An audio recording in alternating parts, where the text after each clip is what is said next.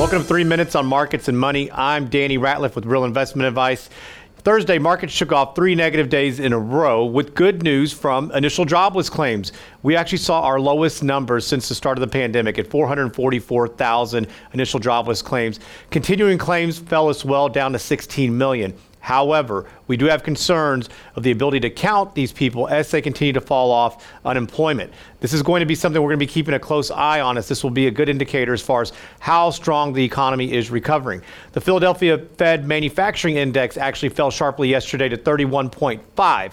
While it still shows their strong expansion, it does show that it is slowing a bit. So there have been concerns from an inflation front. These numbers may help us get a little bit clearer picture here in the future.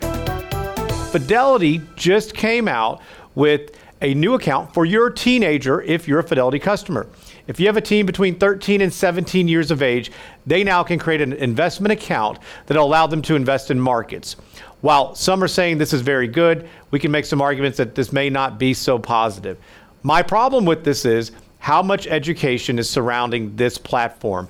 Is there going to be much help from Fidelity? What does the true oversight look like from the parents?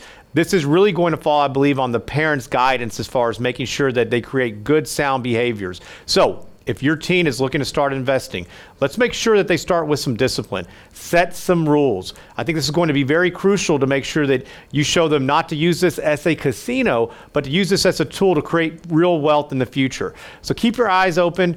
Understand what the risks are when you're investing in markets, and teach them the value of a dollar. I think that's going to go a long ways when helping teens understand how to invest, when to invest, and what to do, and keep emotions out of it.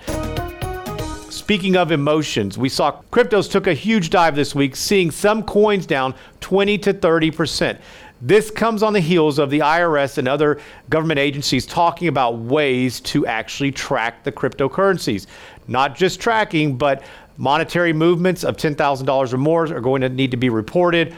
Also, start talking about cost basis, how to tax these coins. This is going to become more and more prevalent in the future as things progress. We do know there's a big agenda to raise money, especially with all the stimulus checks that have been cut and the additional monetary and fiscal policy that look like it's going to continue for some time. So we'll keep you posted right here on any big news that comes out on this front.